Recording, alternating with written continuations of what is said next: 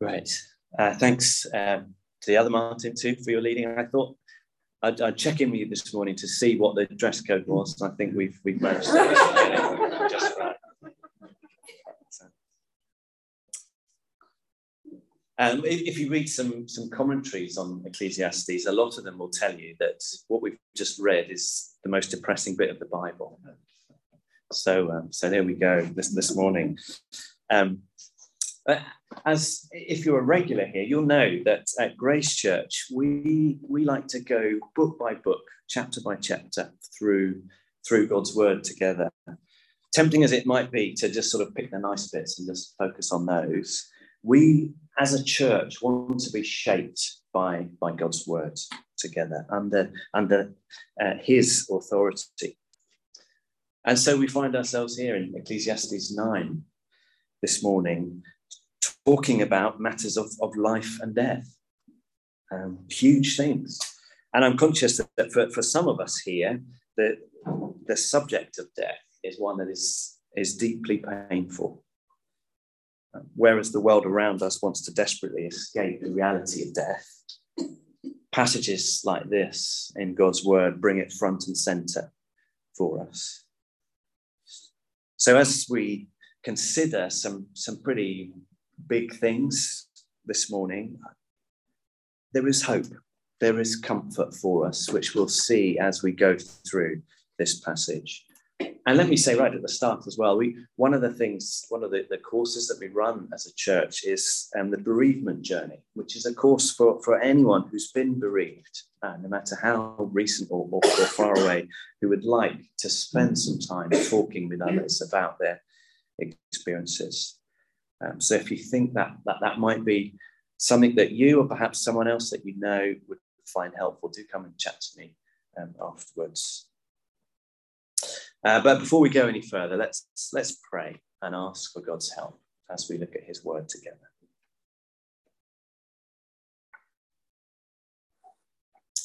Heavenly Father, thank you that you are the living God. Thank you that you are the God who speaks to us. Thank you that you know us and you love us more than we can possibly imagine. And we pray that as we look at your word now, you would shape us by your word, by these truths about who you are, by these truths about what life is really like, and by these truths about the hope and the joy that can be ours through the Lord Jesus. So please, Lord, would you help us to understand your word? Would you help us by your Spirit to believe it, to trust it, to live it? Please, Lord, would you comfort and encourage us by your word this morning? In Jesus' name, amen. Amen. Well, the preacher in Ecclesiastes is beginning to wind up. He's drawing his conclusions. He's still got 4 chapters to go, but he's sort of round the corner. He's heard the bell, the finish line's in view. And he's, in chapter 9, returning to some familiar ground. And he's continuing with his desire to smash to pieces our idea that we can be like God. We want to have it all. We want to know it all. We want to do it all. We want to be happy forever. We want to be remembered forever. We want to have all the answers and never be left scratching our heads. But as this chapter shows us, what guarantee is there that we won't get run over by a bus tomorrow?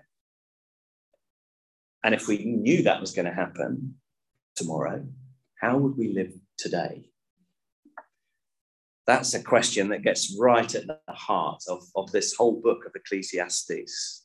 How do we live now in the light of the end? How do we live well? How do we die well with the end in view? So this morning, we're going to consider some of the hammers that he uses to smash our illusions that we are the ones who are in control of our lives. And the first one is this, and from verses 1 to 6. The one certainty in life is that death will find us all. The one certainty in life is that death will find us all. Let's have a look at verses 1 and 2. So I reflected on all this and concluded that the righteous and the wise and what they do are in God's hands, but no one knows whether love or hate awaits them. All share a common destiny. The righteous and the wicked, the good and the bad, the clean and the unclean, those who offer sacrifices and those who do not. As it is with the good, so with the sinful. As it is with those who take oaths, so with those who are afraid to take them.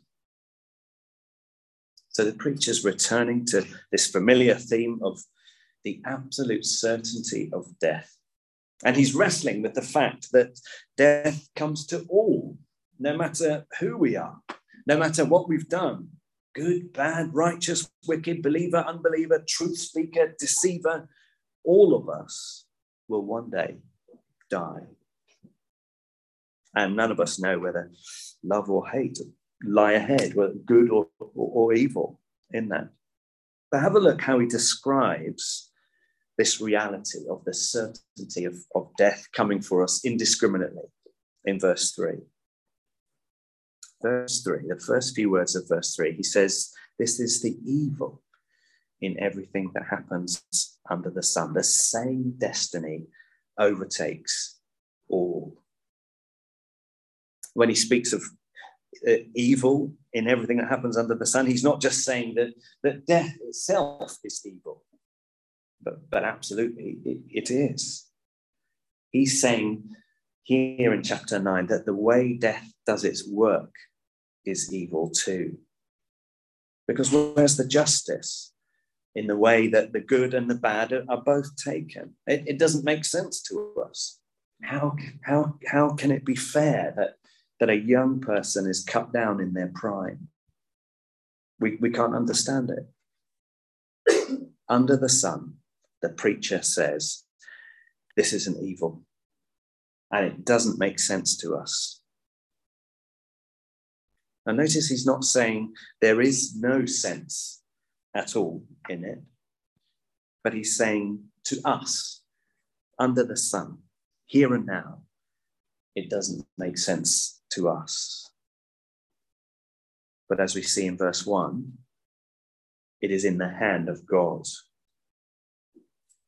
And earlier in chapter 3, talking of God's sovereignty over time and everything, chapter 3, verse 11, the preacher says this, he has made, this is our sovereign God has made everything beautiful in its time.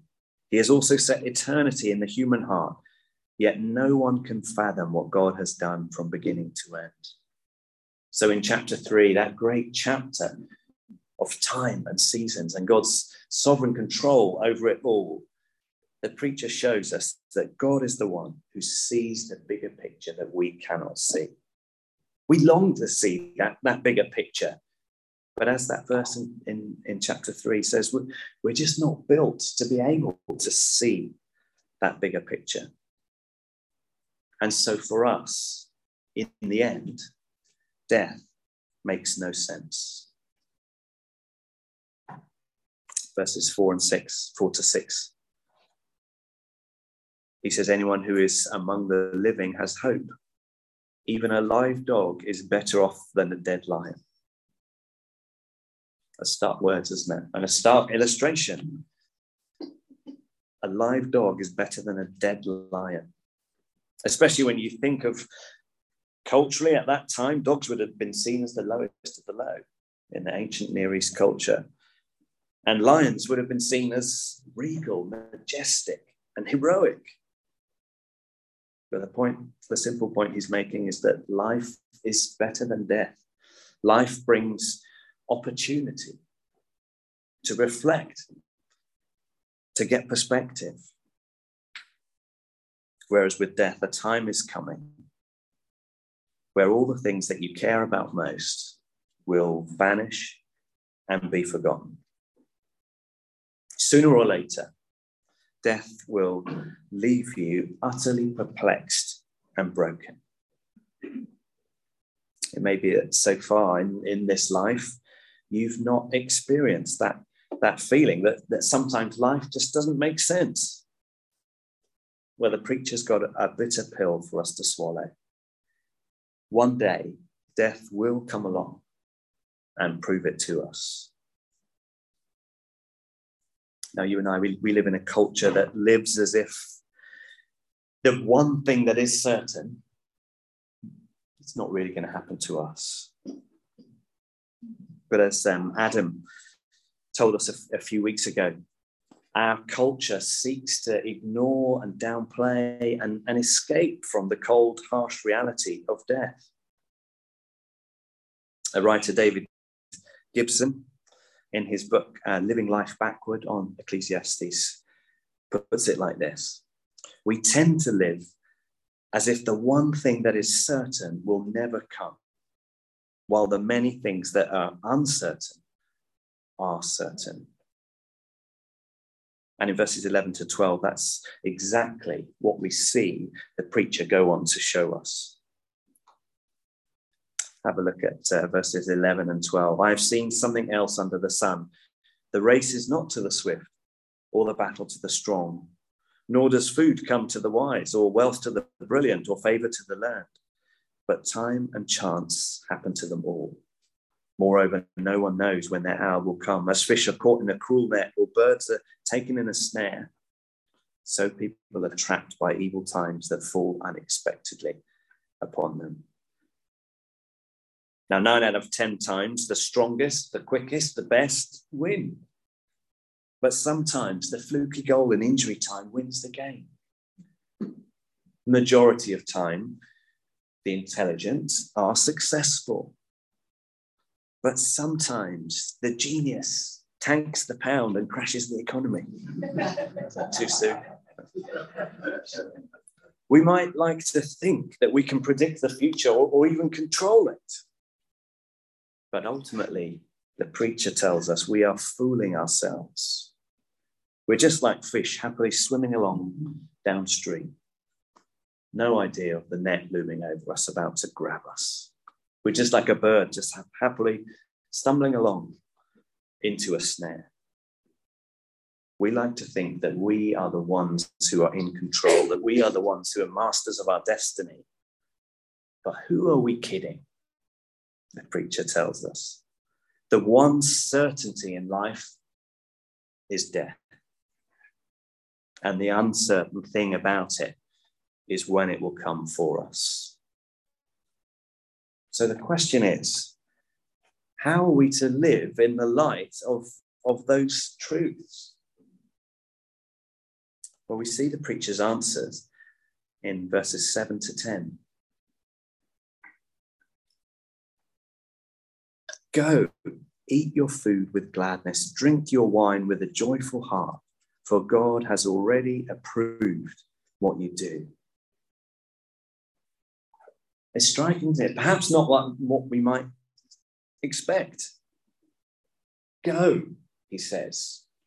Seize the day, eat and drink with gladness and joy.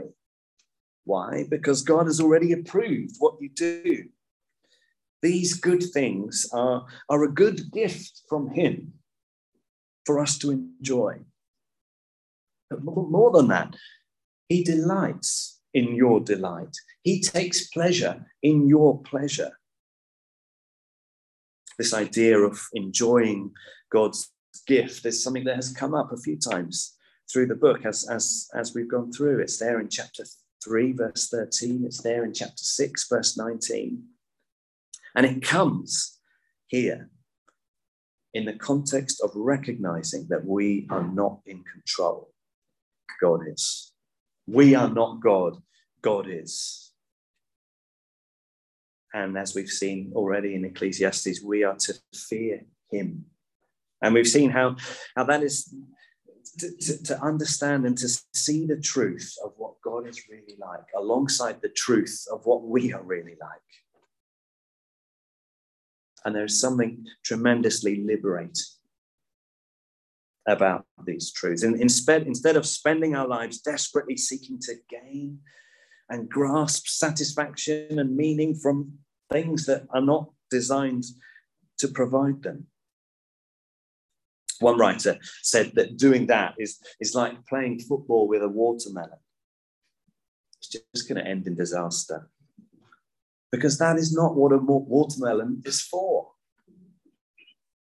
The way of wisdom is to recognize in the light of reality and the certainty of our death that we are not in control. And that actually that is a good thing. Our life comes as a gift from God's hand. We have it for a short while, but one day God calls time and takes it back. So go. Enjoy life today, because tomorrow might be gone. Enjoy the gifts that God has given you, he says. In verse 8, be clothed in white, put oil in your hair. So not go down the route of sackcloth and ashes and grief and sorrow, but clothes that show joy and happiness and health. Enjoy life with your wife, he says. Not put up with your wife. Not tolerate your wife. Enjoy life with your spouse. Again, David Gibson very helpfully says that, and very challengingly says, if you're too busy to enjoy life with your spouse, then you are too busy. I wonder if that's something that you and I, we need to hear this morning. Are you enjoying life with your spouse? Or are you just taking from each other to pursue other goals? Let me challenge you. Here and now, what can you do this week to cherish and protect the person that God has given you in your life? Well, verse 10, the kind of summary of how we're to respond to these truths of God's sovereignty, the certainty of death, said in the light of this, the brevity of life, we are to live our lives wholeheartedly. We are to throw ourselves into what the Lord gives us to do. So again, it's challenging stuff, isn't it? How does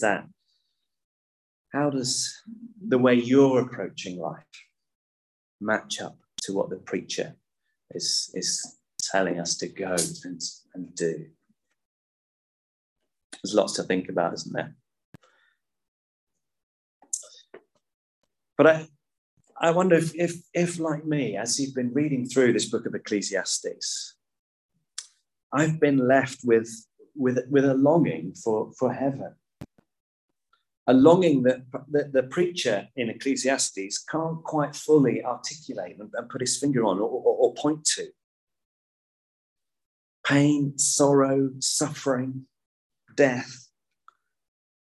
These things dislodge us from getting security here and now under the sun.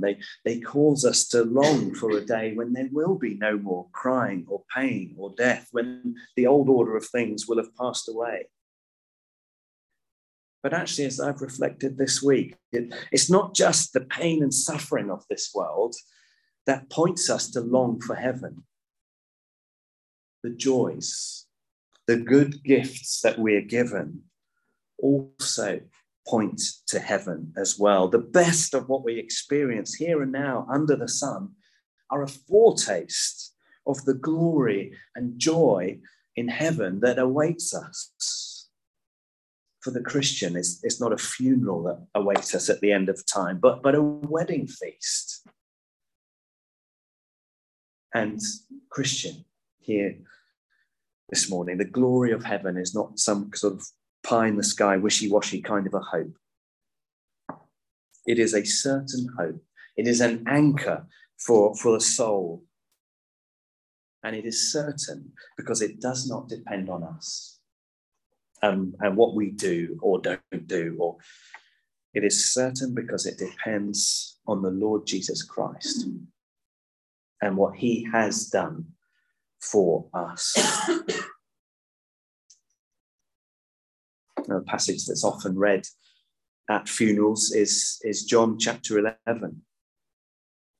And in John 11, it's so revealing what we see about the Lord Jesus in that chapter. when he was confronted with the death of his friend and the pain and sorrow of those he loved, he was profoundly, deeply moved. Actually, the word used is a hugely strong word, that kind of deeply moved. It speaks of it, not just emotional sorrow, but anger in the Lord Jesus as he went to Lazarus's tomb. The sorrow and the anger that he felt at the evil of death and the way it works, and just the brokenness of this world, that this is not how it's supposed to be. All of that deeply moved Jesus, even though he knew what he was about to do. He was about to call Lazarus out of that tomb. He knew that was coming. But even then, in the face of death and the sorrow and the brokenness, he weeps. He's profoundly moved. And he says to those sisters, I am the resurrection and the life. The one who believes in me will live even though they die. And whoever lives by believing in me will never die. Do you believe this? Extraordinary words to say, aren't they? And as he said these words, he would have known only too well that the only way this was going to be possible was through him giving his life for us. The preacher in Ecclesiastes urges us to realize that we are not in control. We are not God. And Jesus Christ urges us to come to him, who is the resurrection and the life, to come to him and find life, eternal life. So let me ask you as we finish up, have you done that? If you want to chat through any of these things afterwards, then please do. Come talk to me, talk to Martin, talk to Sam, and talk to the person sat next to you. But do think on these things. I'm going to finish up reading perhaps one of the most famous psalms, a psalm of David, as we pray.